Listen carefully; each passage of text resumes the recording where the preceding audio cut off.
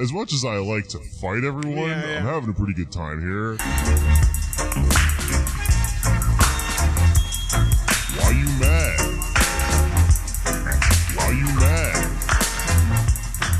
Why you mad? All right, hey Luis, what's up? Hi Jake, how's it going? Good. Wait, where are we starting?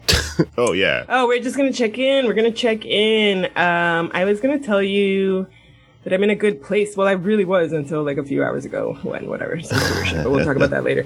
But I finally got an Adderall prescription. What? Congrats to me. Everybody happy, right? Okay. So, the psychiatrist that I was seeing before, was in Miami, because there's like we're doing like teleconference, Yeah. And something happened where like the COVID shit didn't get extended, so then like the whatever was allowing doctors to operate within other states or some shit got like it ended.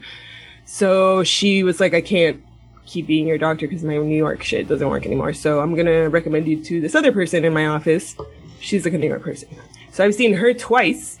And she like, we're checking in. Everything's good. She likes me. I'm doing well. And so then this last check-in, it was just to like get more, a re-up on my antidepressants, And she was like, so how's everything going? And I was like, pretty great, actually. I'm achieving stuff. I'm getting stuff done. I've got good relationships going with people. Work is going fine. Everything's great, except that I'm still having like problems with my attention. Like I still can't finish a task until I'm like basically out of time, and it's like I have no other option. Yeah. I haven't finished a book in 2 years. Like I tell her all this stuff. Sorry. And she goes, she's like, oh, well, that's really weird because actually it's not really very often that people get like ADHD like later in life. And I was like, oh, I heard that they had. And she's like, no, often it's that like they just missed diagnosing you when you were a kid.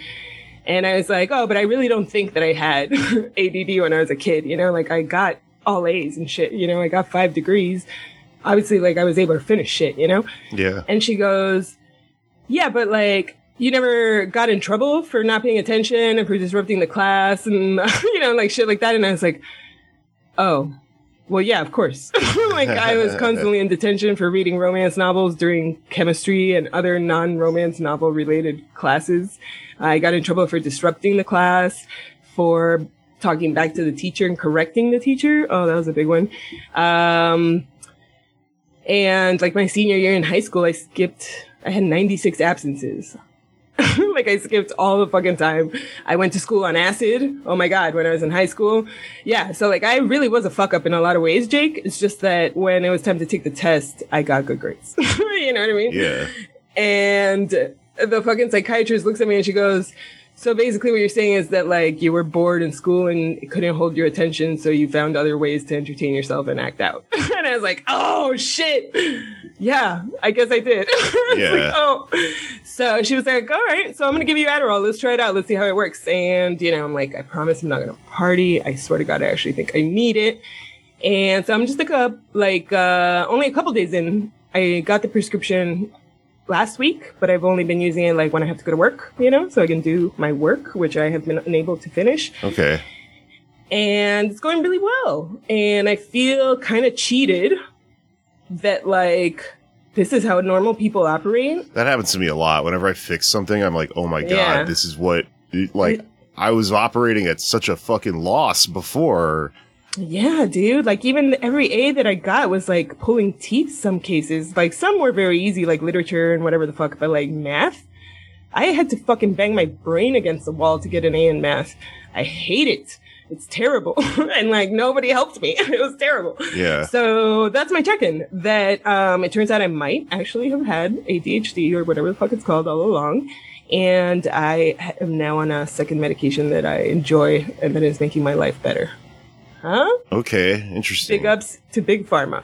Yeah, well, good. Congratulations on getting legal speed, which I understand know. works really well for some people, and a little curious myself, but I don't know. We'll see. Maybe I'll cross that bridge someday. To me, it's like the transition I'd have to get over the transition, because like when I take Adderall, like just for fun, or I gotta write a paper or something like that, it wigs me out. Like I get stuff done, but I'm all like, afterwards I have this horrible hangover from it. Totally. I've done that also, but is that not like it's a high dosage usually that you buy on the street, right? Like what's the Probably not the right dosage, but I've heard of people like with their doctors overdosing them and shit. So I get right. No, and that's the thing, and I think this is part of why the psychiatrist trusts me is because she was like, she asked me about like what milligrams to start or whatever, and I was like, I don't know, what the fuck is common, like, yeah. And she said 20 might be good to start, and I was like, why don't we start less? And she was like, okay, let's start at 10, because I'm not trying to feel high at work. You know what I mean? Yeah. I'm trying to feel clear and able to complete a task without getting distracted or without bringing it to the point where it becomes a big giant stress on me, and that's the only time that I finish it, Yeah. Sorry, there's flies in my house because I left the door open for the cat. Sorry. That's cool. So I am not at all interested in getting addicted to it or using it badly. Like she said that, that you obviously will get you'll build a tolerance if you take it every day or you take more than, your dosage is supposed to be.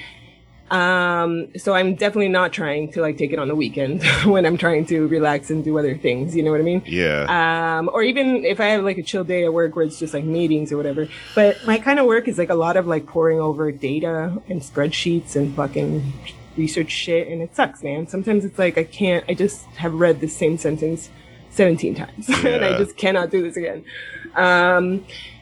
So I don't think when I have another check-in, because it's a controlled substance, for people who have considered, I figure if you haven't gone to a doctor, this is how it works, at least in New York.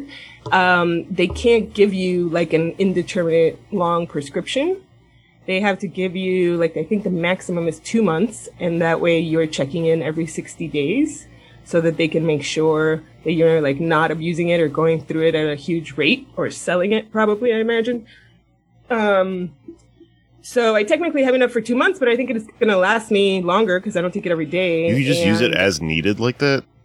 Yeah, because it's not supposed to be a daily... I mean, for me particularly, I don't know. I'm sure, if there's people out there who are taking 40 milligrams a day, I don't know if that's your doctor's you take it every day forever. If I took 40 milligrams, I'm gonna be fucking on coke, Man, that's all so confusing. I think about that sometimes, and I'm maybe that was it. Maybe that's what was going on with me. Maybe that is now. But I'm also well, maybe. But see, now I have such a weird fucking work system that I pieced together myself based on how my brain works, or I'm well, maybe now I don't need Adderall because because you already found a workaround. Yeah, I found a workaround, which raises this question of well, then is it a disorder, or is it disorder defined by whether or not you fit into conventional stuff? And that's a good way to ask it. I also think I didn't get a diagnosis stuff like that when I was a kid, because I would do I grew up in a black and brown neighborhood, a city neighborhood, one of the movies where the fucking white teacher goes and teaches people to history with rapping and shit, and Me too. and so I was on that gifted and talented program when I was a kid, and a lot of teachers I had would literally and this isn't in my head. Sometimes this felt a little bit if it was fucking with my ego, it was making me feel too confident. The story makes me sound smart, but it's not. I'm not smart. It's what it is. What's happening is I would just be so ahead of the rest of the class that I was in that I would have teachers that were you can go hang out in the library and read, because what I'm going to be doing during this class is shit that you just already know. Same, but it was just because the rest of the class is living in poverty, and so they have and I mean, not that I wasn't, in this, but probably not to the same degree, but also I don't know, I learned to read young when I was a kid, and it just sort of stuck with me. And so for whatever reason, that kind of threw me off too, though, because I was I bet that's why no one ever diagnosed me with ADD, because I wasn't in a proper classroom of people at the same level as me. You maybe even seemed as an overperformer compared to whatever situation. That's really funny, actually, because so I was born in America, and then I did kindergarten in America, but then I left, and then I came back in third grade. And so when I came back in third grade, I didn't really speak English, but I did I had a better education, to be frank, in South America than students had here. So I joined third grade, right? And these dudes are like doing like, I will never forget, they're doing like multiplication, and I already knew long division. Yeah. Okay. So I ace all the tests and shit. And then the teacher, like, she's Cuban. She asked me to stay one day after school to talk to me. And she talks to me in Spanish, and she's like, oh, you get all the good, perfect grades and all the shit that's like math and science and whatever. What's up with that? So then I tell her, oh, like, I know, long division and stuff. I don't know. I already learned this in this other school. So Jake puts me in the gifted program. So in 3rd grade, new to America, I was both in gifted and the ESOL at the same time. Okay. So I would go in the morning to ESOL and do like dumb little fucking like for apple, fucking shit.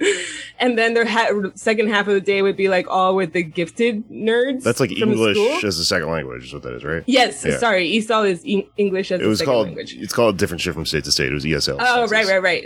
Okay. Yeah, exactly. So, because it stood for, I don't know. Whatever. I don't know why there was an O in it, but there was an O in it. And so it was really messed up, because then I'd also be in gifted, and I would just be like barely understanding what the fuck they were talking about, and I'd be like, this is so weird. Like, why am I here separated from the other kids, not even based on language? Like, it's so fucked up. So here's what I would say to you. So, you said like, okay, so if I found a workaround, doesn't that mean that maybe it's all bullshit, because it's like about trying to get you to be like a normative kind of performing in your daily life and whatever? And I think there is something to that. And I think that I always fucking ascribe to that. Because I was a person who found a workaround. You know what I mean? Like, I couldn't remember shit, so I take a lot of notes. I make spreadsheets. I fucking find ways to cope with the ways in which my brain doesn't work the way that I needed to, I guess. And to some people, that's been successful. I mean, like, depending on how you measure it, I've been successful at it. But then when I see how like some medication could actually help me slightly just to like clarify my thoughts and not feel overwhelmed completely by the task in front of me and give up and push it off until it becomes harder and worse, it makes me think like, damn, like, just because I figured out how to like get from A to B on like a janky, fucked up horse and carriage doesn't mean that it wouldn't have been great if I could have ridden the bus with everyone else. Yeah. You know what I mean? Like, yeah, I feel you. It's interesting. So yeah, like, okay. I don't know, because I do, I'm very suspicious of psychology in general, of being a normative kind of science that seeks to find the mean of human behavior and then defines everyone else as outside of that norm and therefore pathological. But there are some things that are biological issues with our brains and with how we function. You know what I mean? And if I think of it as like with depression, people who don't have depression don't really like get it. They think it's very like, oh, you're very sad all the time, just like get out of it. My mom would tell me like my whole life, like, take a cold shower. And I'd be like, how's that gonna like fucking make meaning a thing in life? Like, what are you talking about? I know what you mean. I mean, I really started to really believe in depression as not just like a relative thing, but as the brain thing. Mm-hmm. After I started talking with other friends and like people I was in relationships with and stuff about drugs, because like I had an ex that loved to do like Xanax and Molly and stuff like that, or I mean, not Xanax, but like Molly and like ketamine and stuff. Not ketamine. Let's just stick to Molly, MDMA, the stuff that makes you go like up real high. Yeah. And she could just do it and then be like totally fine to go to work the next day. And I'd be like talking about how I was like, no, I'm like I'm depressed out of my mind for the next 3 days. And she's just like, yeah, here's why. Like, she explained it. Like, she worked in medicine, so she could explain it, but she was just like, yeah, you don't have any dopamine like the next day. You have low levels all the time, which is from depression. And then if you do something like that, it gives you a high when you get it. Yeah. Yeah. And then if you deplete them, then like they don't refill as fast as everyone else. That's why you can't party with us when we do this or whatever. And I was like, oh, fuck. Okay. That doesn't sound good. That doesn't sound like a place I want to be, I think. So, there's something to it. But I do think that that's the case actually with brains, is that one of the problems we might be having as a soft science person is that I observed that I think that maybe our problem with how we try to understand the human brain is a lot about trying to understand its similarities, like the consistent things you can say about every human brain, because obviously that's the path to like curing diseases or solving problems with most brains. But there is not enough, or that I'm aware of, maybe, because again, not a brain scientist, but maybe doesn't seem to be enough study of the brain coming from the point of view of like the natural variations of the brain. Because I'll be honest with you, and I try not to joke about it because I know it's like alcoholism is a very serious thing. And I have said fucked up jokes before about it. Paul, I'm so sorry. I'm sorry. Anyway, but, you know, I started drinking very late in life, as I mentioned on here. And so, like, I can drink often and I can drink a lot and I don't get hungover, Jake. And it's funny because other people, like, who hang out with me or I spend time with them, they'll drink as much as me because I'm drinking as much. And then they are fucking wrecked the next day. And I'm like, oh, I'm sorry, but they've been drinking for fucking 12 years longer than me. You know what I mean? Like, I don't know. Or maybe your brain just responds differently to alcohol and you shouldn't try to power through to match up to somebody else's drinking level. Because I genuinely, like 90% of the time, 95% of the time, I don't get hungover. I get headaches from wine. That's the only thing. Yeah. Yeah.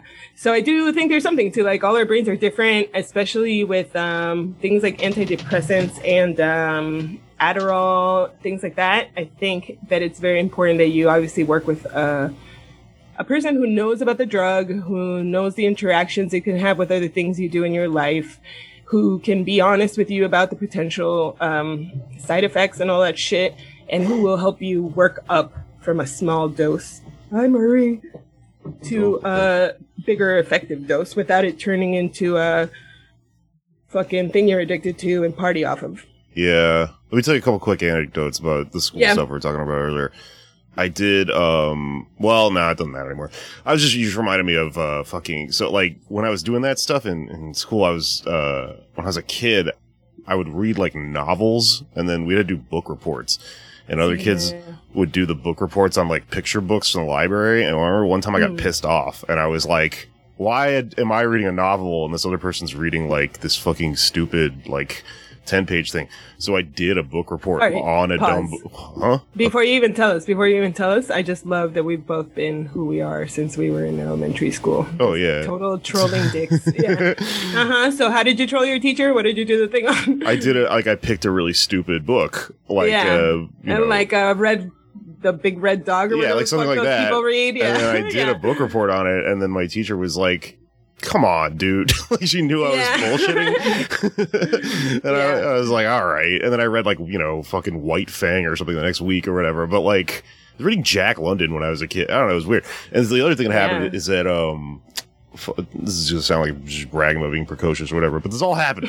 So I fucking got kicked out of school in 12th grade because they found weed in my car with a drug sniffing dog in the parking lot. And like, I had to go to this thing called ALC, which is a supermax school, which is like basically half school, half prison. Holy shit. Never told you this?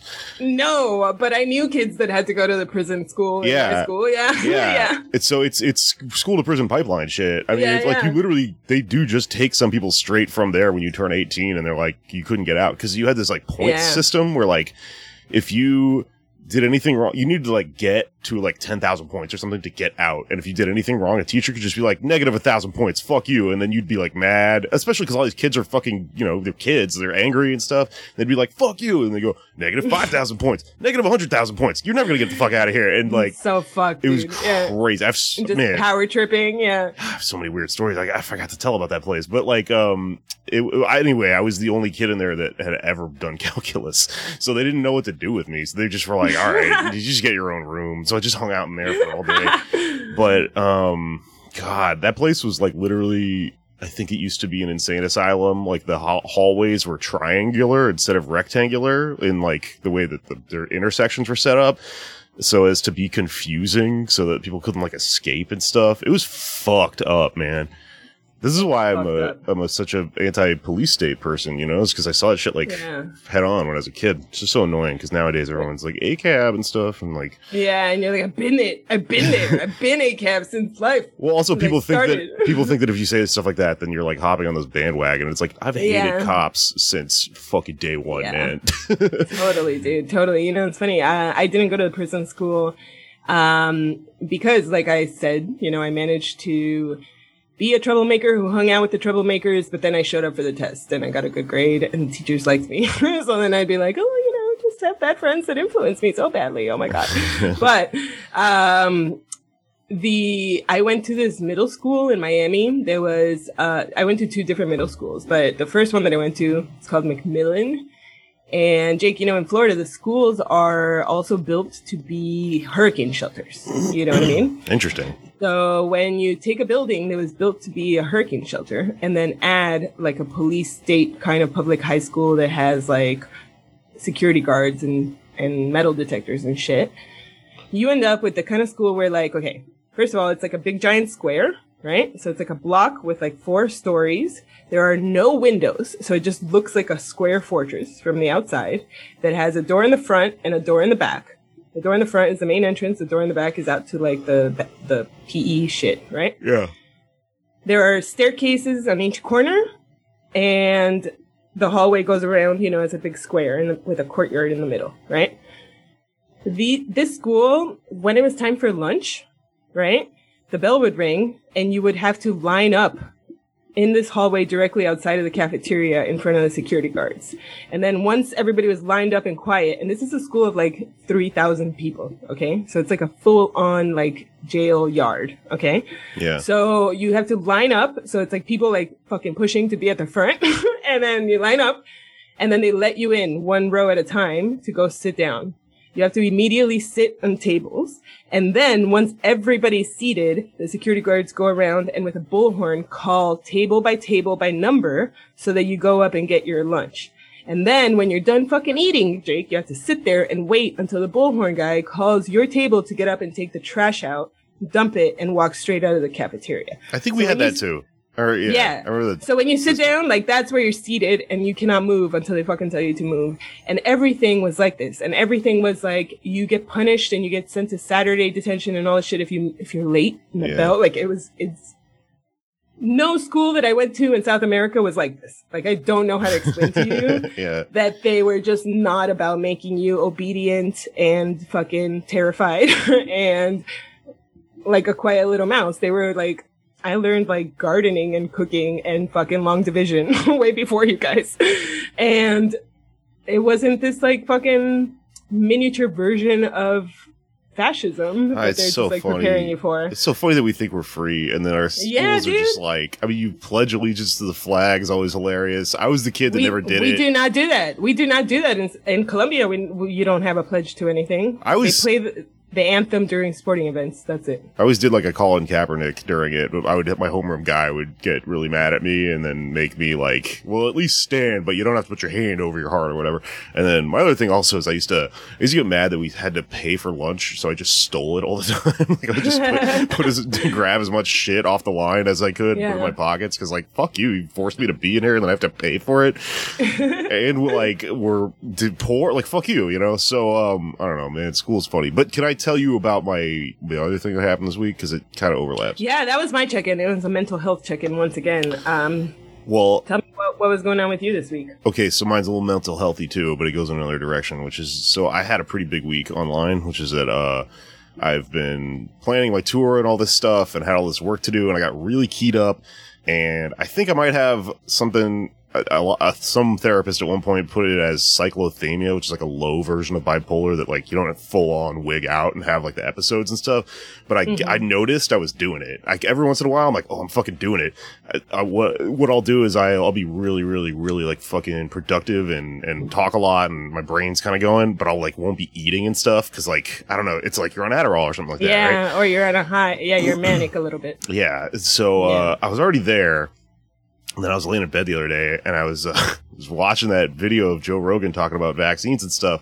And then I just went on a Twitter thread, just idly like tweeting my thoughts about what was happening, and then it went mega viral, right? And so, I mean, I don't know, listener, you probably saw it if you know who we are or whatever, but like, it turned into this thing where like, I started to go like, okay, I mean, this is funny and it's cool and I'm glad it's happening, but also, you know, for me, working with like Twitter and social media and stuff like that, I've been thinking about it a lot, like, handling mercury, like when you used to make hats or whatever, where like, it gets off on you and it gets in you, and if you don't take breaks enough, it'll start to make you sick. And so I was starting to get like tunnel vision from staring at the replies and stuff and from talking to people. But I mean, I was also like, the thing is, this is part of my job. So like, I do have to kind of stare at it and figure out what's going on. Cause like big famous people followed me. Bill from Bill and Ted followed me after I was talking about like, so the first thing that happened is I fucking made fun of Joe Rogan for doing anti-vaxxer shit.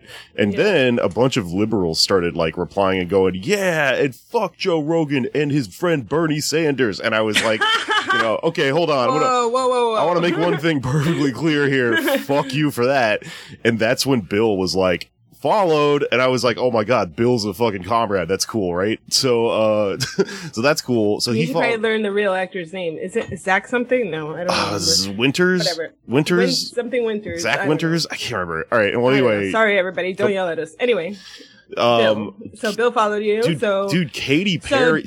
Listen, Katy Perry followed me. She has like 11 million followers or something. She follows like 200 people. It was crazy. That is so funny. Wait, so did you not mute it ever? I thought about it, but the thing is, like, sometimes I swear to God, when people like go like, hey Jake, you use Twitter so much, it's driving you crazy. I'm like, I know, but you don't understand. Like, when I look into it, it's like the Matrix, and I'm like, I can fucking move it in certain directions and make stuff happen, and every once in a while one of those things makes me a lot of money, and then I get to not work for a while. So like, you sound like a gambling addict. I love gambling. That's exactly what gambling addicts would say. So once in a while I can see through the Matrix and I make a bunch of money. But I mean, it is part of like, I'm promoting stuff, and and I'm putting ideas out there. Also, I want to make sure my fucking voice was heard on this thing and stuff. And so like, you know, in the middle of all this, people DMing all this, fuck you, you're all these horrible things. But then also like, I met somebody who talked to the doctor who like the scientist who did the study that he was citing and stuff. And like, I'm trying to get that guy on my podcast and stuff. So to me, this falls in the realm of occupational hazard. But here's the thing. I mean, you're right. Like, it's too much, right? And so I've been talking, in therapy a lot, and I've been reading a lot of stuff about this. And I've also been watching Billions, which is really funny because it's like about these. I love Billions. Billionaires who are just all like hard asses with each other and stuff. And one of them is a therapist. She's like a therapist to billionaires. So she's like doing therapy on like, how to sharpen your mind up and you get in there and you fucking negotiate and all this stuff. So I was thinking about that with like, I don't know if I should talk about therapy in here necessarily, if this is breaching some kind of, but listen, the point being is that it's fine. I really like, my therapist, because I do not negotiate with people who their thing is like, well, just stop drinking or just stop doing Twitter. Like, I kind of come in the room and I go, here's what I do. I need you to fucking work with me on this. And like, stopping is not on the table. So what I've gotten to a really good place lately, which is, okay, yeah, you believe in what you're doing and you like it and it's your career and it's your job. Yeah. So we need to get you mentally healthy enough to where you can do this, because what's wrong is doing this and not taking care of yourself and letting all the side effects get to you. So honestly, age 34, I'm becoming the person I've always hated who recommends meditation to people, but I started doing it this week and I'm so into it, and now I understand why everyone goes around and goes, you should try yoga and all this stuff. It's fucking annoying, but like, it's true. And so I think what's going on in meditation is, I've also been really fixated on the idea of ego death lately. And I think it's kind of my thing of the week where I'm seeing it everywhere or whatever. You know, but essentially the idea is, I think you center yourself and you try to turn everything off, and your brain has this thing where it's constantly like, you can see thoughts like sprouting, like little, like vines off of the main thing or whatever, just sort of like forming, like, I don't know what a good metaphor for this, but you try to turn it, like, you really have to like actively sort of turn it off and not like follow any of them or whatever. And it centers you in this really interesting way, which I think is ego death. But anybody that knows about this stuff's probably gonna be like yelling at their fucking car right now while they're listening to this. I'm sure I'm getting the terminology wrong, but ego death being a thing that like you can experience with psychedelics if you use enough drugs, but you can also there's like manual ways to get there. And I've been kind of really fixated on that lately. Like, at any given time, you can kind of give yourself the clarity that you need and that you get from like taking acid or mushrooms or something like that. And like, I've been doing it and it totally worked. It totally got me down when I was really sick from the internet stuff earlier in the week. I did it and then I just walked for a while and like really center myself. And a day or two later, I was like, oh, fucking I'm back to normal. So like, this is a way to do this that allows me to continue doing things that I enjoy doing and like drinking and stuff like that and like everything kind of working harmoniously. Cause like I understand why people like flat out quit some of these things. Yeah. I like the things I do that have hazardous side effects to them. So I'm all about health now so that you can do unhealthy things, I guess. Same. No, I totally agree. And when I ask you about like muting stuff, I am not saying, I don't police you and I don't think that anybody should be telling you what to tweet or not tweet or any of that. And I don't actually think that you're like crazy or anything like that with the way that you are on Twitter. I think, and I will talk about my things later, but I think that, oftentimes this like, if you are doing the decompartmentalizing thing, which I'm not saying that you haven't signed up to my plan of how to live. But in some ways, part of why I was attracted to you in friendship is because I do think that you are a bit decompartmentalized in the way of at least in ways that a lot of your peers are compartmental. No, I mean, we're on the same kick. That's why we started talking about all that shit. Yeah. And so the problem that we are both having in different ways, I would say, is that most people, they are not expecting like to have to deal with all of who a person is in certain areas. You know what I mean? Like they're like, if I only know you at work, you should only be work Jake. And if I only know you online, then you should only talk about comedy stuff because you're a comedian and that's it. And if I only know you as my boyfriend, then you should only behave this way all the time. And then when people like us are like, no, actually like, who I am online is pretty much the same as who I am to my romantic partner and who I am at work. And I do know how to behave and I do know how to modulate those things so that they are not problematic. And that's what I work on. But they are confronted with something that is confusing, I think, that they often respond to with fear and anger and defensiveness. You know what I mean? Mm-hmm. When like, speaking for myself, I didn't mean anything but to be the same person I would have been outside of work. Like I'm just being exactly who I am. But our society is like so built upon this like ceremony kind of shit, right? Like the way that you have to like roll out the red carpet to be this certain way in front of a boss and this certain way in front of in-laws and this certain way in front of friends that you think are more important than you. And like, it's just very performative. And, when we choose not to do the performance, Jake, we have to recognize that we are causing conflict, right? Like, it's like walking into the quinceañera or to the, like, first communion or whatever and refusing to play your part or, like, being part of the wedding party and, like, not showing up in the right outfit, like, we are disrupting how things are supposed to go according to most people. And so I think that getting people mad at us or making people uncomfortable or losing friendships, honestly, or burning bridges in business is going to be a natural consequence of that. All right. However, I don't think that we should be doing that to our own detriment, right? Like, I don't mean that in like business detriment. I honestly don't give a fuck. I've already made the decision. They're like, I don't need this. Yeah. But I mean, like, whatever is important to you, right? And maybe, honestly, maybe, like, fucking perfect mental health is not important to you. So you're like, fuck it, I'm willing to risk it and do this thing. I am saying, like, speak your piece, fucking continue to be the person that you are, rock the boats and make people uncomfortable. But, like, for example, with your Twitter tweet about Rogan that went viral, there was a point in which you replied to it or you tweeted something where you were like, okay, well, I'm done talking about this. I don't want to talk about this anymore. Like, let's talk about other shit that I give a fuck about that I normally tweet about. To me, we all get to that point with a viral tweet, Okay. Yeah. At that point, you mute that shit.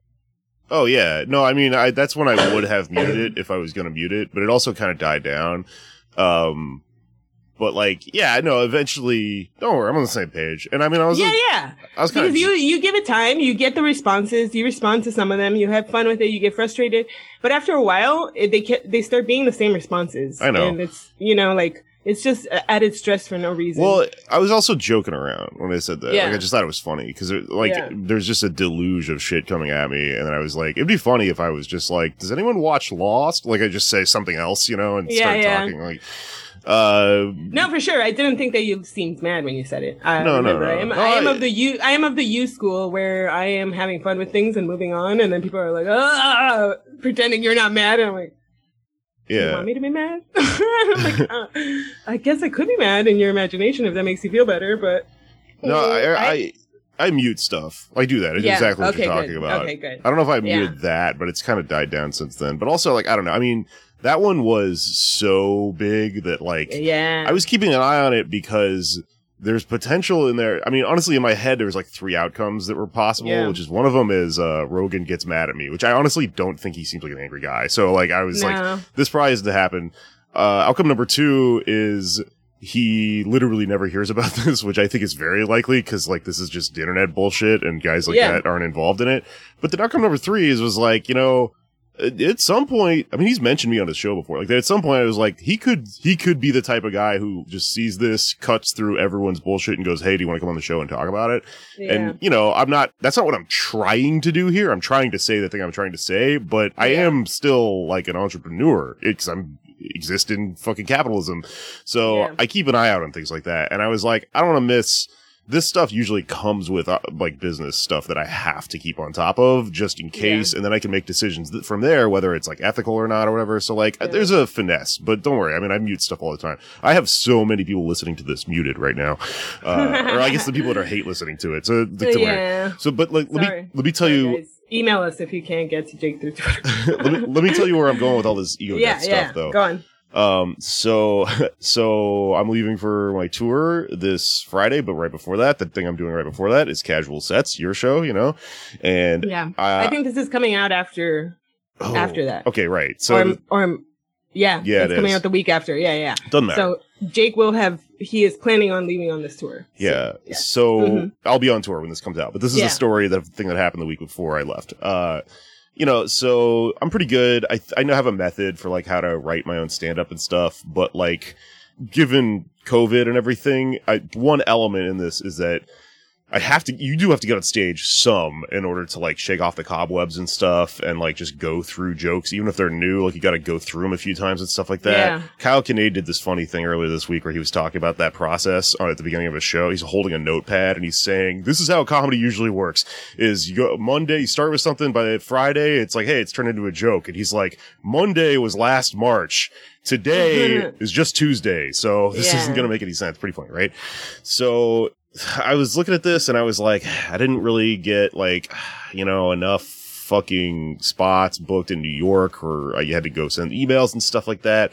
And this thing occurred to me where I was just like, you know what I'm going to do? I'm just going to do an open mic. Like I haven't done an open mic in years because comedians quit them because once you leave, you spend years doing them.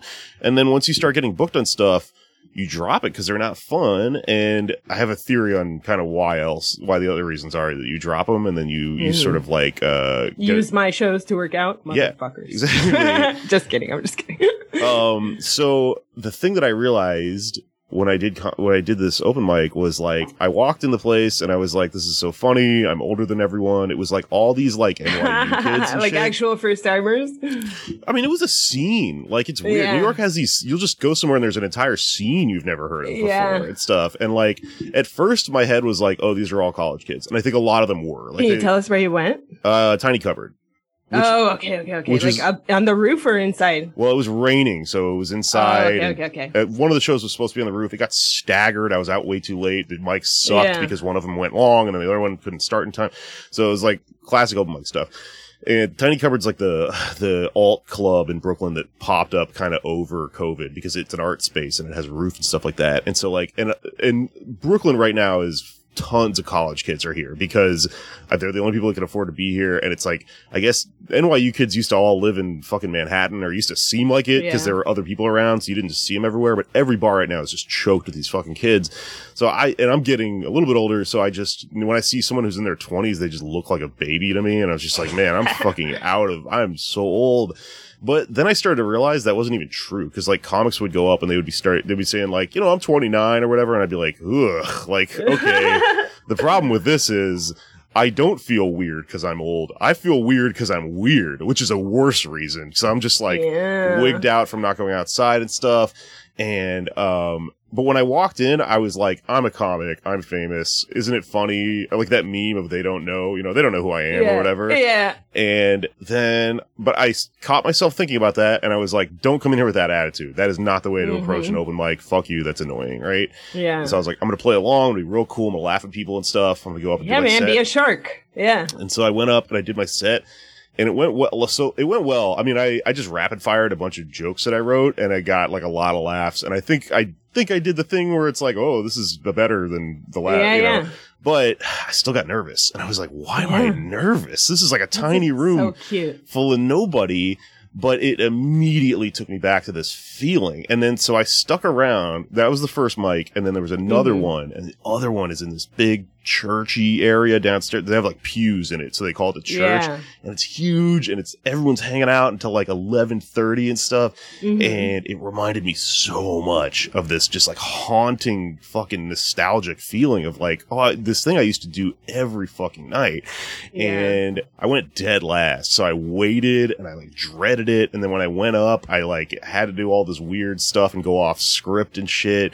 And it was really like fun, and it kind of made me a little sad because it just reminded me of being like 25 and I'm not anymore. But also I think it gave me ego death on a level, because I started to think about it and I was like, why don't comics do this anymore? So answer number one is sometimes they do, but they do it Mike Lawrence style, where like he used to brag that he was like I'm not a big timer. I do open mics still, but I was in New York while he was doing that, and I was doing open mics. He was big timing people, wasn't he? He would come into he wouldn't do open mics. He did stand up at open mics. Like he did a show. Like he would come in, everyone would go, "Oh my god, it's Mike Lawrence," and then he would like bump people. He didn't maybe not bump people, but like he didn't have to wait all night and no one knew who he was. He just went up.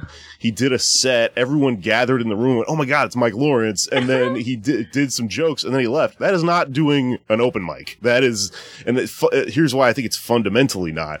Everyone knows who you are, right? And so I was in this interesting space for the entire time. I was like, I wonder if these people know who I am. And if they do, that's half the time is not a good thing. So like, oh, I wonder, and it turned out later on one guy did, but he like follows me on Twitter. So like it wasn't like a chud or anything.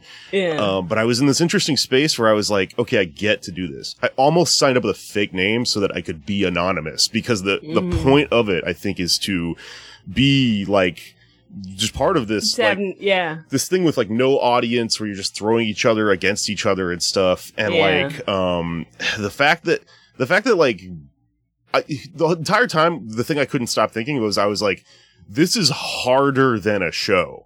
This is like weight training or something like that. And I pretty much committed to doing the second one and going up dead last, because the main thing I'm trying to do is shake the cobwebs off of me performance wise.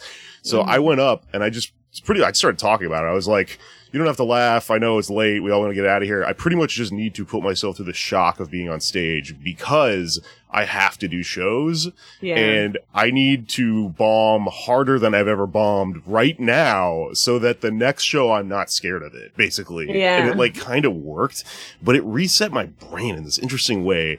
And so I was thinking about why, when you're a comic and you break out of those open mics, like something happens, because you can even become like a known guy within the scene of that mic, but like you're funny because you're playing off the room and playing off other people in it, and it's like this other thing. It is not like, oh, that person, like it's a person from TV, I want to go watch them or whatever. There's zero pretense. Like that can be like a pretense that people build. So people can build an ego within an open mic, which I think is a really interesting thing. It's like a sense of self before you're in the world where selves live. But mainly, I think you're nobody.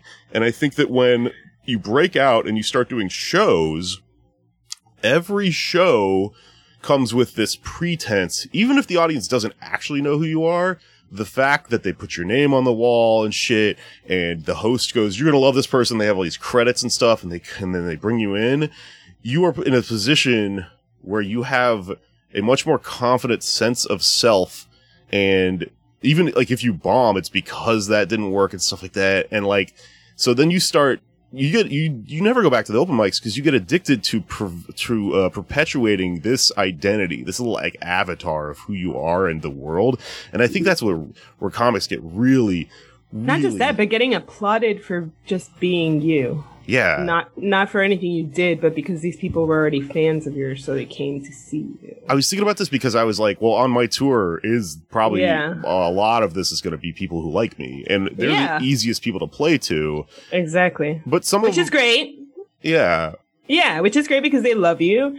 But I think it requires that the artist keeps some self-awareness that your feedback is not fully, or not, it's not as unbiased as it would be in an open mic scenario. Well, the other thing is I don't want to go all the way down that rabbit hole and then only be playing to the people that like me, because we've seen how that plays out. Well, I mean, that just ends up becoming a fucking cult of personality at that point. I mean, I'm misusing that word, but it's like more like a cult, like Jim Jones. Yeah, or some like shit. a regular cult. Yeah, yeah, totally. Can I interject here with 2 points? One is, it's okay if you bomb in my show. Don't worry about it. I don't give a fuck. I feel pretty good. Yeah, I think you will do great. The other one is, how do you feel about requests? Because, okay, so I know that, like, I've never done this, okay? I am not a booker who tells comics, like, what material they could do. I don't ask them to do a certain bit.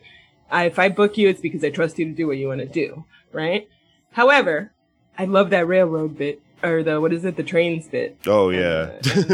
What do you call them? The subway train. The subway train. Roller coaster. Yeah, and the roller coaster. There we go. That's the one I couldn't think of.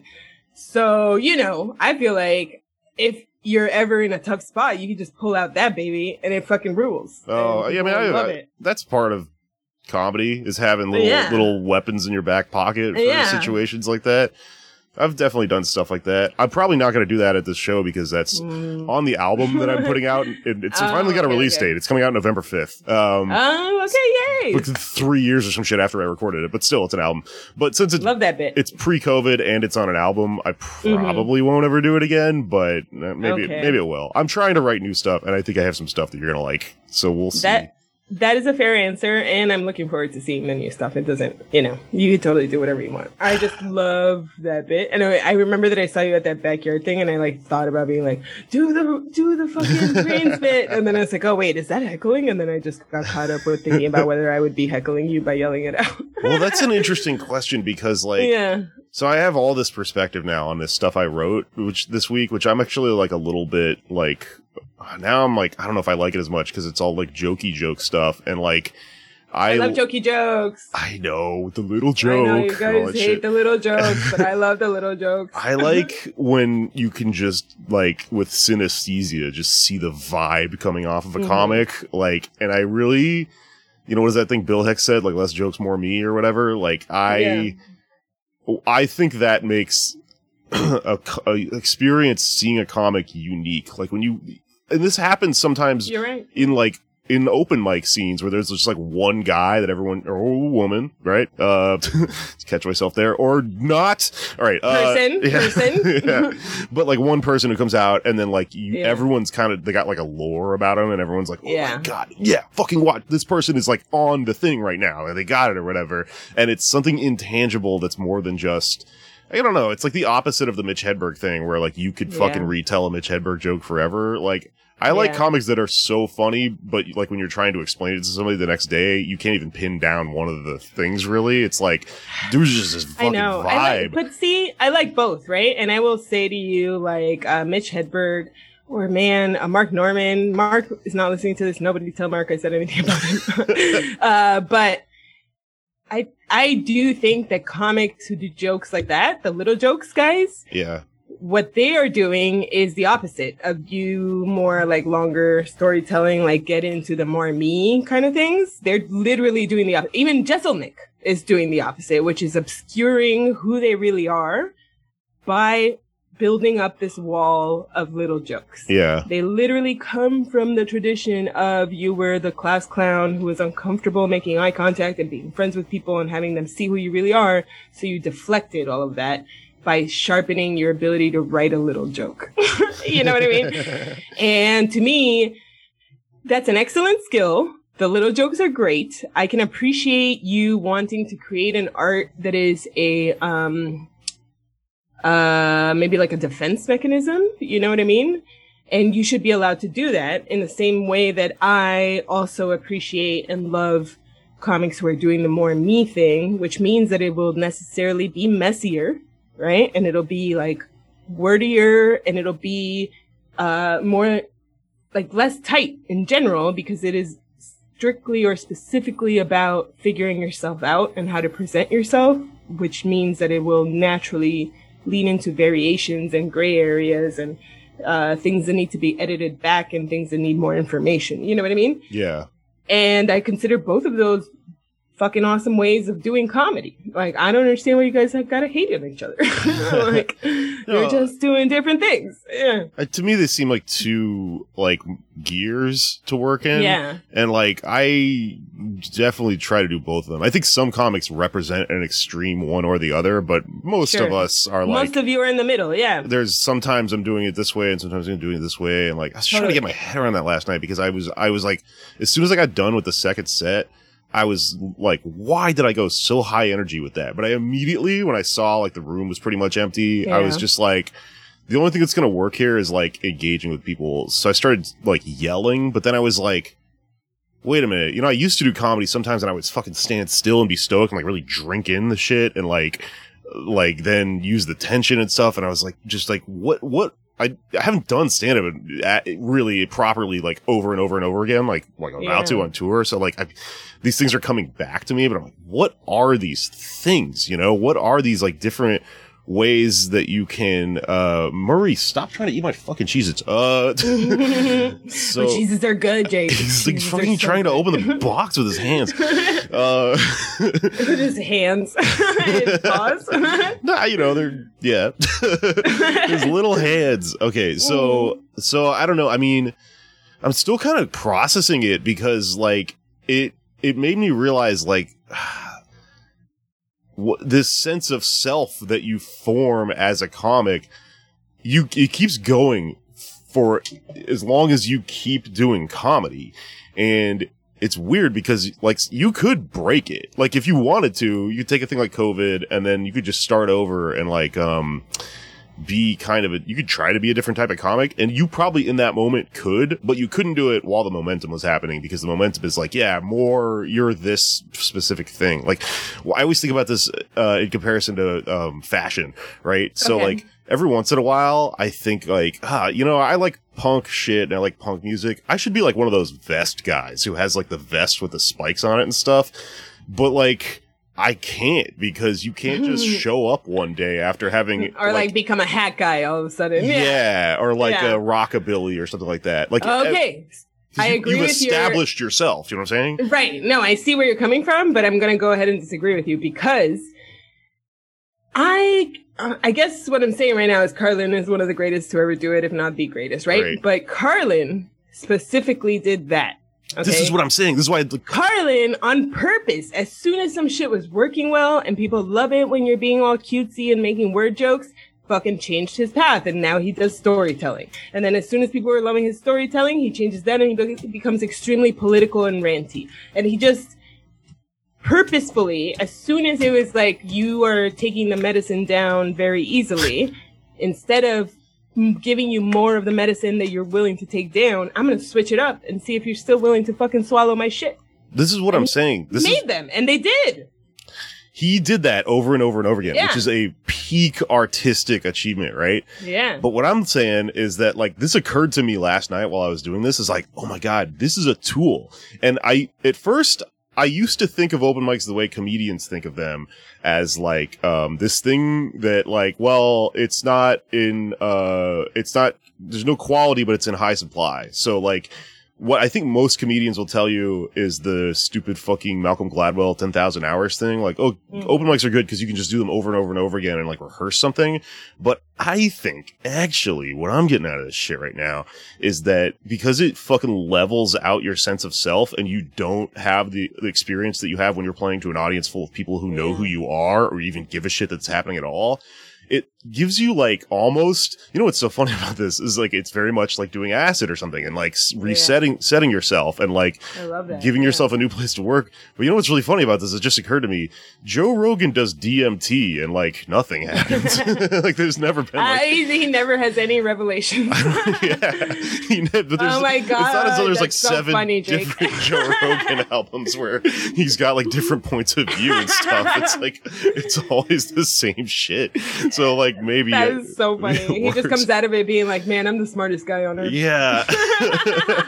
I think honestly, what his like journey has done to him is just make him super passive, and so he just takes in everything, and there's just mostly rich dickheads around him, so he just takes in that sort of stuff, and that's reactionary politics, which are the things that he's latching onto, are passive. They're like, you know, people call themselves apolitical, but it's like, no, you're saying things that are racist, even if you don't understand why. And they do carry politics, even if you didn't intend them to. Yeah, totally. Mm-hmm. So where I'm at is I'm like, okay, I wonder how many times in my career I can go back to this well and like use the open mic to have an acid trip and then like reorient myself and figure out new tools and stuff like that. Because eventually you do have the problem if you get too famous where like Joe Rogan can't go do that. Like he can't go do an open mic and then have he'll have the Mike Lawrence problem, which is that you go to an open mic, you tell yourself everybody will clap just because, wow, Joe Rogan is here. So I think if you're super famous, what you should do is put on like prosthetic makeup and stuff, and then sign up under like a fake name, and then like try. I'm gonna do and one. Go see what people really think. Like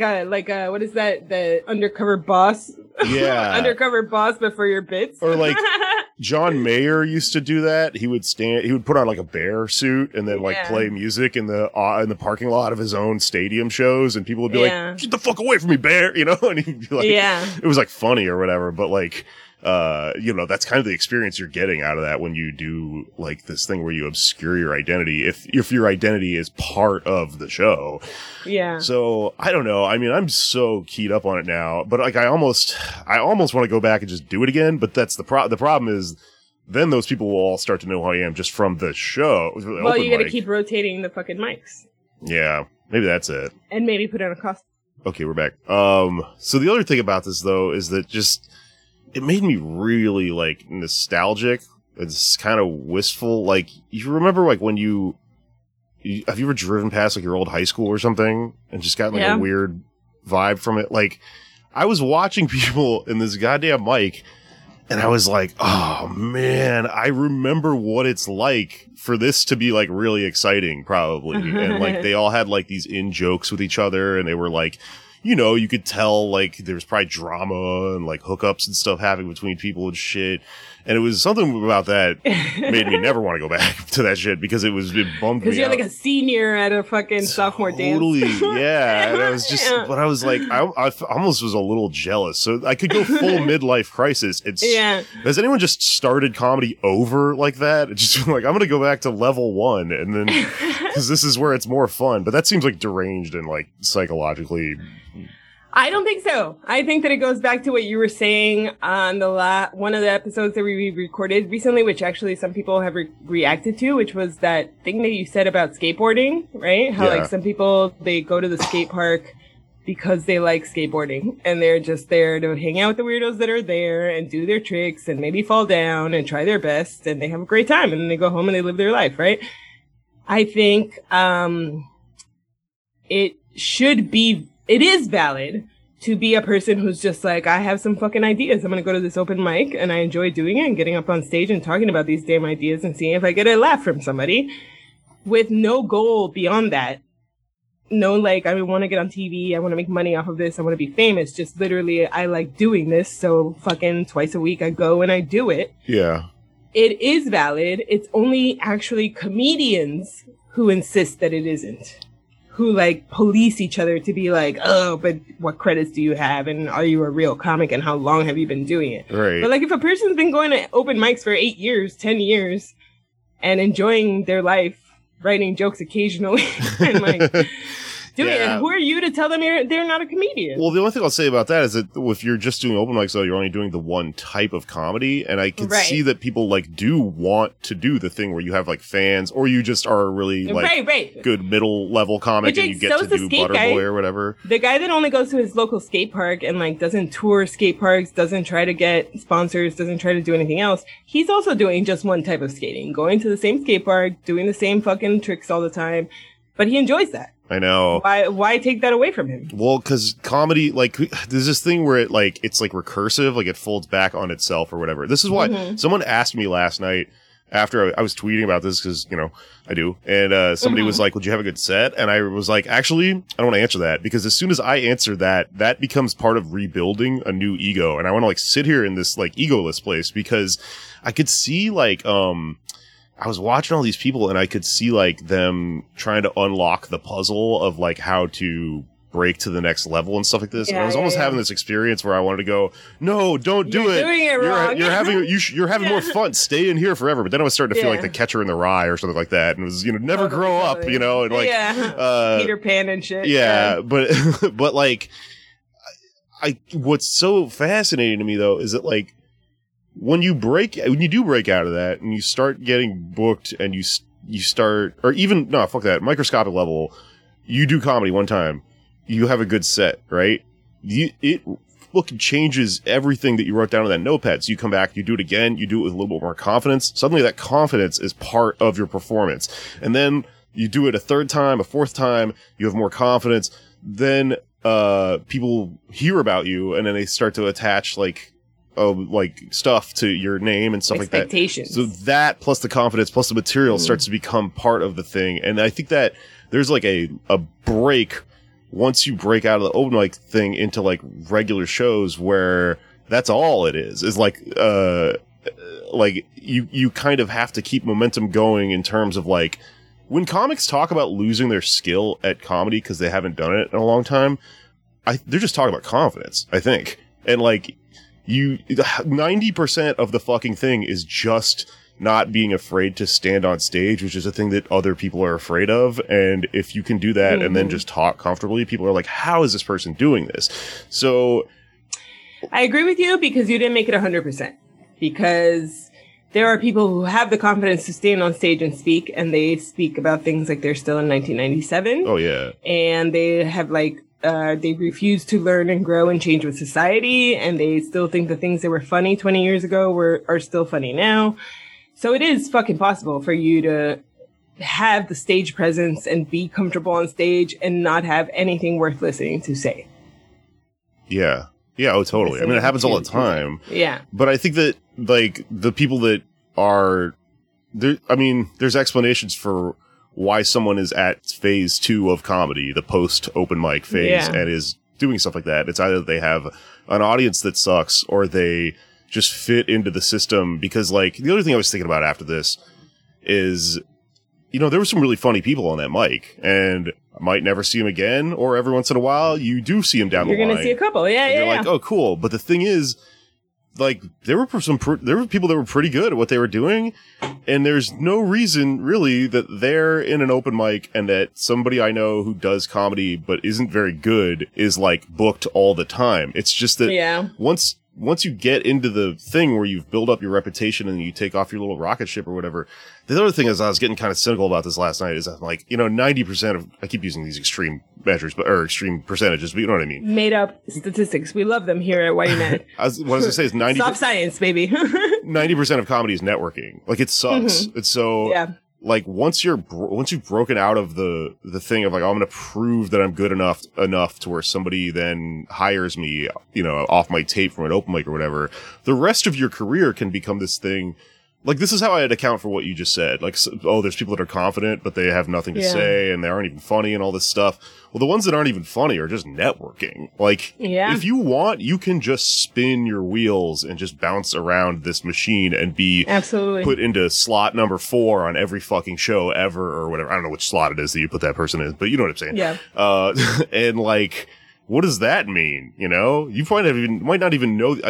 I probably deep down know that you're not doing a very good job, but you won't care because I think that's not what you're getting. Because you're getting positive reinforcement in other ways, such as bookings. Yeah. It's weird. I don't know. I think I would encourage you to keep doing them, man, because if anything, keeps you grounded into what the whole thing actually is and the amount of people that are every day deciding that they want to do the thing you do. I think comics don't do them because they have that experience, and then they're like, fuck you don't know what funny is. I headlined The Road and playing for these big audiences, but like, it's like this great, like, oracle, like, that we should all be going back to all the times and just, like, fucking flaying ourselves on, because it's not wrong. It's just, you know, the most difficult room, but we should all be able to bomb and stuff so that when you bomb, you get ripped to shreds, and then you can see all the pieces of you, and then you get to put them back together in a fucking finer way, you know? Yep. I don't know. So maybe I'll make a habit out of it. It was pretty fun, you know. And like, it used to be my thing was I'll just run a show and then I'll get stage time that way, and then I'll do like the spot swap stuff. But I mean, it's not as though that stuff has more prestige for no reason. Like, sometimes it gets you more clout, but it is literally the same thing as open micing. Like, you know, there's more steps. Yeah, I agree. Well, maybe it's not the same thing because there's audiences, I guess. I don't know. Maybe I'll just do both. I don't know. Not always. Do both. Do all of it. Do all of it. Well, if it's even possible in the new world. I mean, things are moving back to COVID and stuff.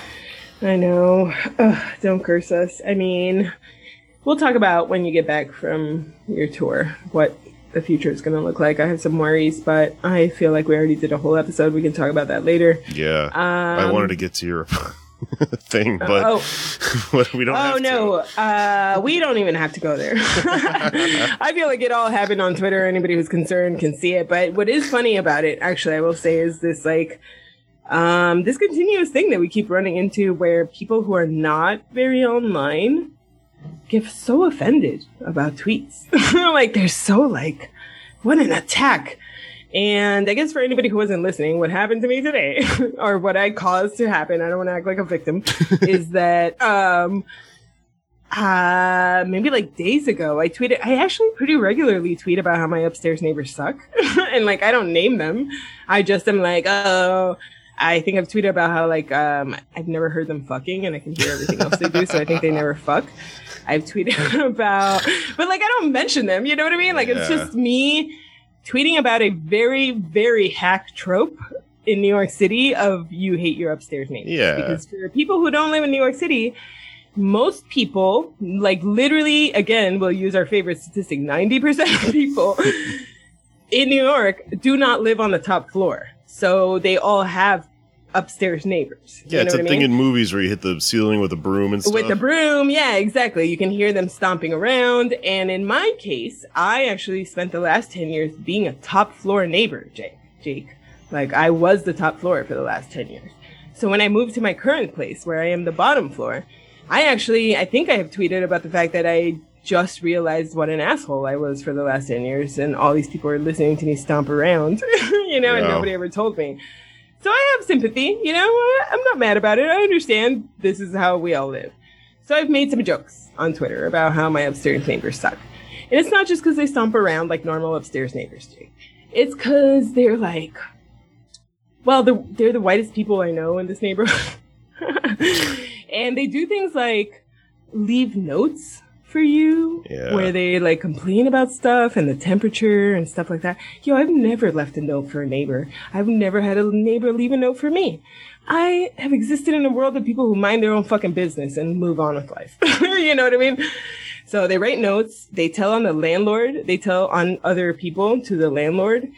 They yell stuff at me from their deck, you know, like just like random shit. Like it could be things like, oh, there's a package for you, which I guess is well intentioned, but I'm literally high in my backyard relaxing, and all of a sudden somebody's yelling shit at me. Yeah. Why are you invading my space? You know, like I don't like it. And even then, I only tweeted about them because they were like mildly annoying. You know what I mean? And then, about like 10 days ago, I walk outside to take out my garbage in my pajamas early in the morning.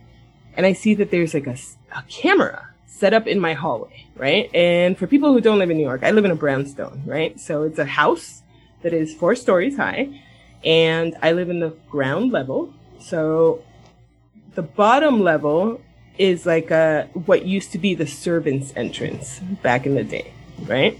Like it's literally not the front door, it's the servants' entrance to get down into the bottom level and into the basement, which is where the servants, quote, belong, right? So then there's like a staircase inside that goes up to the main hallway, but in the front of the house, there's a stoop that goes to the main door, right? So everybody who lives on the floors 2 through 4 goes up the stoop to go to the main staircase, right? Yeah.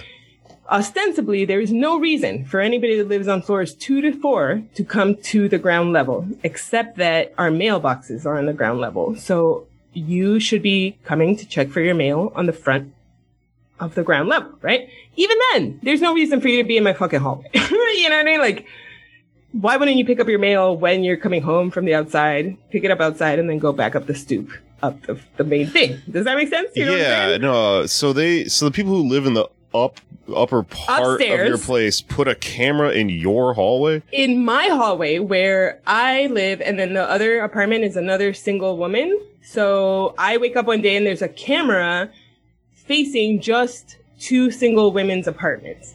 Yeah. And I'm like, this doesn't look like the landlord wouldn't have put this here without telling me. So I see where it's plugged in and I unplug it, right? Yeah. And then because you can hear everything in the building and there's like a bike tied up, you know? So I was like, okay, I guess maybe somebody put it here to watch this bike. Like, I don't know, but you should still not have a fucking camera in my hallway. Like, I don't understand what this is. Yeah.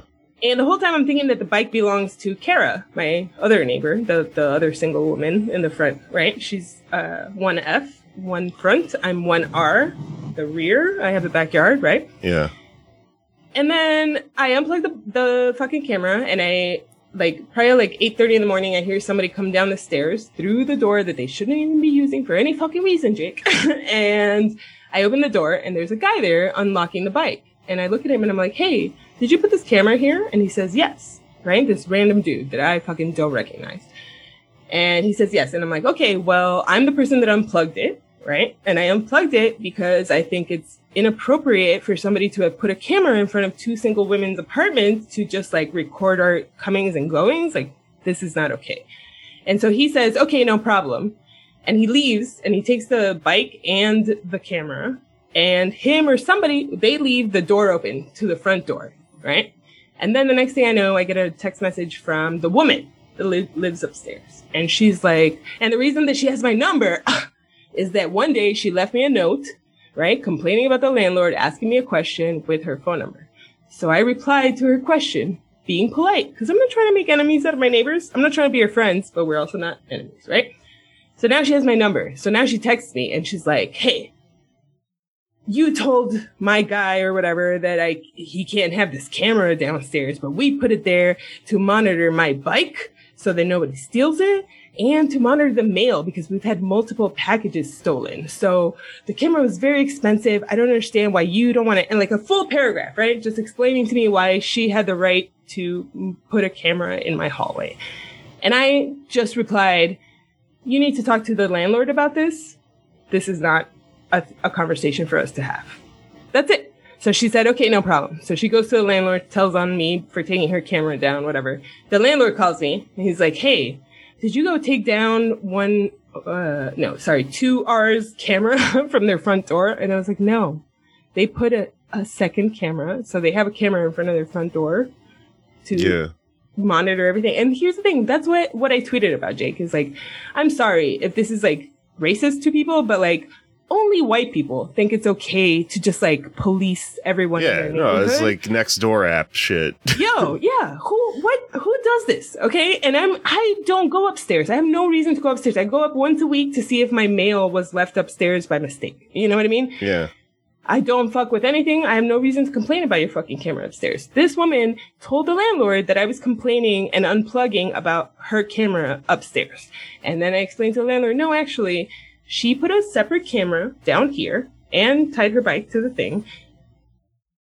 And that's what I'm objecting to. There should not be a camera downstairs at all. I don't even give a fuck about the bike. And the landlord was like, oh, well, no, not only should she not have a camera there, she also is not supposed to store her bike in the hallway and not in your hallway, Yeah, especially. you gotta, I live on the second floor. Or do I? Yeah. Maybe I should check that out. Yeah, I was paranoid exactly. about people knowing where I live. But, no, you gotta take a bike up inside in New York. You're just Yeah, dude. running the risk of That's it your getting stolen. responsibility. Also, Yeah. here's the other thing. If you tie your bike up outside, even if you have a camera on it, this just ends with you going to the police station and then And be just- like, I have a picture of who stole it. yeah, and it just gets racist from there and shit. And like, Yeah, they're not gonna exactly. find your fucking bike. That's not Exactly, cops don't give a fuck about bikes.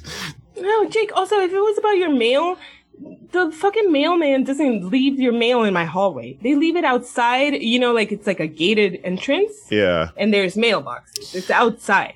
There was no reason for you to have a camera in here. So, all of this to say, this all happens, right? And then I just fucking made it. Well, first I made one tweet where I did say, like, holy shit, this is so crazy that a neighbor would, like, set up surveillance in front of another person's fucking apartment and feel like they have the right to do it. Like, this kind of entitlement is only, like, white people shit, right? So I tweeted something like that, right? And then last night, I was a little bit tipsy, right? And I was listening to some Colombian music, getting drunk, having a great time. And some of this music features an accordion, Jake. And I drunkenly was like, man, maybe I should start trying to learn to play the accordion so I can play my native vallenatos music, right? So I half drunkenly tweet something where I was like, what do you guys think? Should I fucking try to learn the accordion? And as I was writing the tweet, I thought, oh, that would annoy my neighbors so much. And then my next thought was like, well, fuck them. They're kind of annoying, right? So I just made a tweet where I was just like, should I learn to play the accordion? It would annoy my neighbors whom I hate. That was it. Literally not naming a name, not saying anything about them. Hold on. Let me tell Trey. Give me 10 minutes. And what happened was, so it turns out that my upstairs neighbor follows River Ramirez. Right. Right? And River replied to my tweet where they said something like, yeah, you know, like, I definitely approve, get the accordion or something. And I just replied being like, hell yeah, I'm in an eBay war right now trying to get it. All a lie. I'm just joking. You know, like, I am not going to start playing the fucking accordion. It turns out that my upstairs neighbor follows River. So she replies to my tweet. So I guess calling me out because I tweeted about her. Jake, it turned into like a 7-hour thing where both her and her boyfriend were tweeting at me saying that I am fake and a liar because I've been polite to them in passing. And then I tweet about them and I am like exposing them to my 7,000 followers. And I'm like, yo, nobody would have known anything about you if you didn't fucking search out, like, respond to a tweet that wasn't directed at you by a person who you don't follow, who doesn't follow you, who didn't use your name, and B, then go through my entire profile and start searching everything that I ever said about a neighbor and assuming it was all about you and then replying to all of it with screen grabs of text messages between us being like, oh, you're such a faker. Look at you being polite here. And then you're like tweeting about us. And I'm like, what? You are insane. Are you? Okay, tell me. Am I crazy? Am I crazy? All I did was make a joke about a very common trope, Jake. Yeah, no, I mean, I could see from their point of view how that probably hurt their feelings because, like, when you hear someone talking shit about you, it hurts. You have an ego, you know? Yeah. Sorry, I keep bringing back the ego. But, like, yeah, sure. This all reminds me of my friend, this guy, John Morton in Austin used to have this joke. I don't think he does comedy anymore, but, like, well, no one does comedy anymore. But, he had this joke about, like, people who say, like, I don't like it when people talk shit about me behind my back. And his joke was like, please talk shit about me behind my back. Like, Yeah. I don't want to hear that, you know? I don't want to hear that shit. Exactly, dude. Yeah. I don't search my name on Twitter. I don't go on Reddit to see what people. I don't care. It sucks you because are I free bet to say the thing you want to say. I bet this person somehow realized who you were, and now they probably can't help themselves from looking at They it can't stop because they're looking at like, it. Yeah. you know, oh my god, she's like talking about me. But the thing is, that's a bullshit response because, like, yeah, no one knew who that was, and also, At all. are It you was a, just a fucking are you thing. are they a public figure? Like, are they like you're ruining my reputation? No, you're just like, what's the outcome where someone's like figures out who this person was somehow without and the it help, hurts you. and then it like, No, they literally accused me of dragging them, and I'm like, who dragged you? It's like you literally are putting my hand on the back of your collar and like pretending that I'm dragging you. Like you came to me, you found my tweets, you're replying to them, you're fucking showing everybody who you are. Jake, okay, here's where I'm gonna be an asshole actually. They're psychotic, they're crazy, they're insane, okay? As I mentioned to you, there's like a door at the top of this staircase that goes to the main hallway, right? Yeah. So they live on that first main floor. So that door is constantly being left open by someone, let's say. But I will tell you that in the 7 months that I have lived here, they are the only ones that come down here. Nobody else in the other 7 units wastes any time coming down here because if they have to get their mail, they just get it on their way in and then walk back out to the stoop and go up their own way. You know what I mean? Yeah. So somebody keeps leaving the fucking door open. So one day last week, I was like, you know what? I'm going to lock the door because everybody keeps leaving it open. Somebody keeps leaving it open. And then I can hear all the comings and goings. My desk at work at work is in my house. You know what I mean? My desk in my living room is directly under the staircase. So I can hear all of the comings and goings, workers, delivery people, all this shit. So I go up and I close the door and I lock it because I was like, okay, if I lock it, maybe people will realize they should be keeping it closed. There's a sign outside of the door on the second floor in the main hallway that says this is not an exit. Okay, I am not making it up. You are not supposed to be coming through. So I locked the door. Do you know what they did, Drake? They unscrewed the lock off of the door the next day. Oh my god. Like they took the entire lock out of the door so that I wouldn't lock it after locking it once in 7 months. Yeah. And then they're like, you're insane for tweeting about your neighbors anonymously. Yeah. But they are fucking psychotic. Like, I think this you are is the kind of just- people that put up cameras to surveil your neighbors, who tell on landlords. And honestly, landlords are cops. So you're Karens who call cops on people. Yeah, this is Get the people fuck that outta want to here. be in the suburbs. Like, you don't belong Yeah. in New York. You don't belong here. You're so mad about every fucking thing that happens. Get out of here. All I want is for you to not talk to me. Yeah. Yeah, it's cop So- shit. Yeah. So that was my week online where, You know what this is like? This is Hmm. like when you see one of those videos of the white lady or guy in it's right after they called someone the N-word, and then they Yeah. didn't realize the cell phone was going to come out, and then they are in shock, and they're like, and then they're like, stop recording me. they're like, oh my god, no, Yeah. my liberty is being oppressed or whatever. Yeah, You totally. know, and it's like, Totally. but the thing is, I understand, I almost empathize with him in that moment, because that must be like the sinking feeling of like, oh no, millions of fucked people are going to see up. this. Yeah. You know? Yeah, Everyone's exactly. going to be mad at you, but like, you know, Yeah. just stop doing this shit. You'll be fine. Just stop calling attention to this. I know. So I muted the dude. They don't, but people like that, I mean, whiteness, you know, people that are Yeah. like busybodies that install cameras and stuff, they literally don't know. They think this shit's normal. Like, They think it's normal. Yeah, call the dude, she thinks cops it's- and that you they think fucking it's totally snitch reasonable. people on your landlord and stuff and put up Yeah. cameras. Just mind your own fucking business. And then what's crazy is that what you're taking offense to is somebody thinking you're annoying Yeah. for doing these things, which are more than annoying. They're dangerous. They're fucking elitist. It's shitty things that you're doing. And all I did was be like, these people are annoying. Should I annoy them back? And it was like, as a joke. Honestly, now I think I should get an accordion. I was joking because I am absolutely not good at music. But now I'm thinking, this is exactly what they deserve. This kind of And reminds honestly- me. yeah. Go ahead. No, I was going to tell you that they're like super libs. So like one of the first things that the woman replied to me, because the joke that I first tweeted, I said that I would want to learn to play the accordion so I could play my native music, which is called vallenatos. So she replies. I think that's great. Yeah, exactly. She replies being like, we would never get mad at you for playing your native music. Oh, man. Dude, liberals just love doing cop shit while being like, but I'm not racist. While being like, but I'm not racist. I am policing the non-white people in my apartment building, but it's not because I'm white. Yeah, and it's not. I mean, they just think racism is like this whole other thing than what it actually is. Yeah, you know? I know. It's so funny. It's crazy. Can you imagine I was going to tell putting you a camera anywhere to record anything? No. No. Yeah, exactly. No. To protect your property.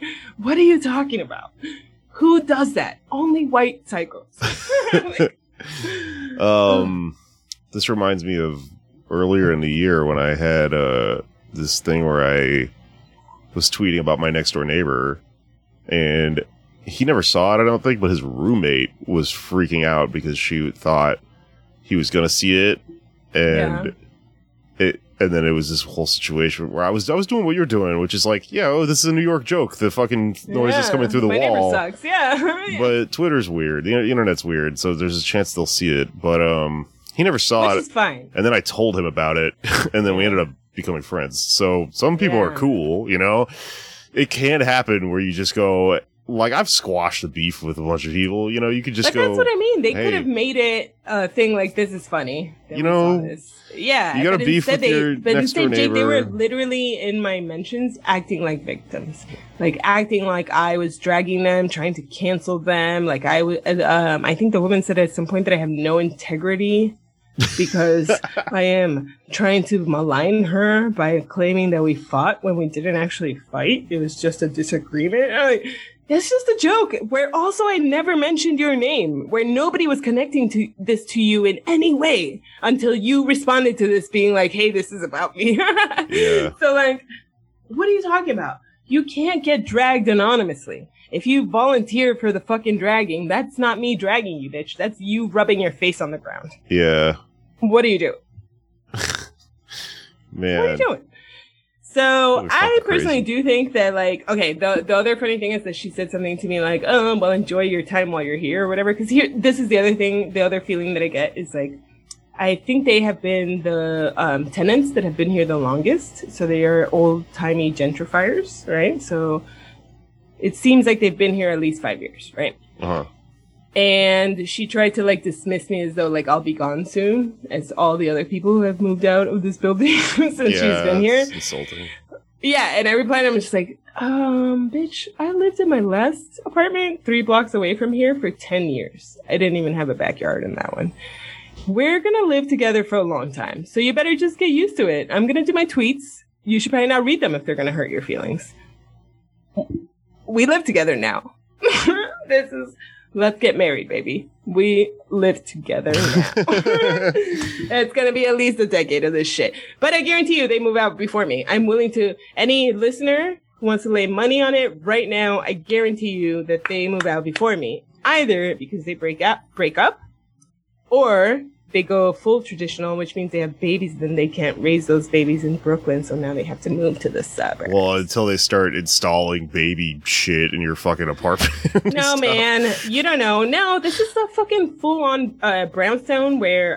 Dude, Brooklyn, people that have babies, or, well, white people that have babies should leave Brooklyn, but, like... They should leave, This is why I hate, like suburban Brooklyn, like Park Slope and shit. It's because you look at them and you go, yeah, it's time for you to go. Your little visit to Brooklyn is over. But they won't. I mean, they'll fucking... But they won't. Dude, they put their babies in strollers and then, like, jaywalk, like, cut you off with their white baby. It happens all the fucking time. And you're like, I could have, like, hit that thing with my bike, but you're just so confident that you're like, yep, I get to live here on top of you now. Yeah. That, I don't know, man. Well, I don't think that they're in the economic class to be able to do that, honestly. And they're not in the apartment to be able to do that because it's not, it's a brownstone where you don't have the whole floor to yourself. You have only half the floor. So every floor is 2 units. Oh, I see. So that means every person in this building has a room that has no windows. because you're in the middle of the building. You know what I Yeah. mean? So for me, it's my living room, has no windows. So it's not practical. It's not possible for you to raise a child. There's not one child having family in this building, right? Currently. So I don't see them being able to do it. We'll see if we end up being old-timey single neighbors, because I'm not going anywhere. We'll see. Yeah. You're going to have to deal with it forever. And you know what's funny is, like, a week ago, you were maybe possibly one day going to get invited to one of my fun backyard parties. Now, Well, not looking good. I think if they are listening to this, my objective third party like take on this is that stuff like this seems bad while it's happening, but there's always the option it's that fine. you can Yeah. fucking buy your neighbor a bottle of wine and go, hey, let's And be like, fucking- wasn't that weird? Yeah. let's just fucking forget it happened and like be cool. And it does Yes. happen. It's just Well, it's I tried hard. telling them, like, I'm still gonna fucking put your mail upstairs if it comes downstairs. I'll still clean up the fucking garbage. And, like, I tried being like, dude, I also hate the neighbors upstairs who don't break down their boxes. And the ones who, like, smoke cigarettes out front and leave their butts everywhere. I'm gonna tweet about them too. Would be fucking weird if they searched it out and were like, oh my god, is this about me? Are you maligning my character for not breaking down the boxes?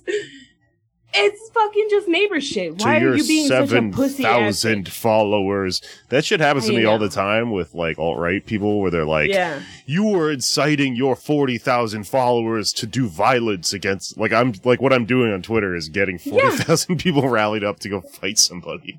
or Exactly. whatever. I literally am like, leave them alone. They're silly people. This is bad. It's nonsense.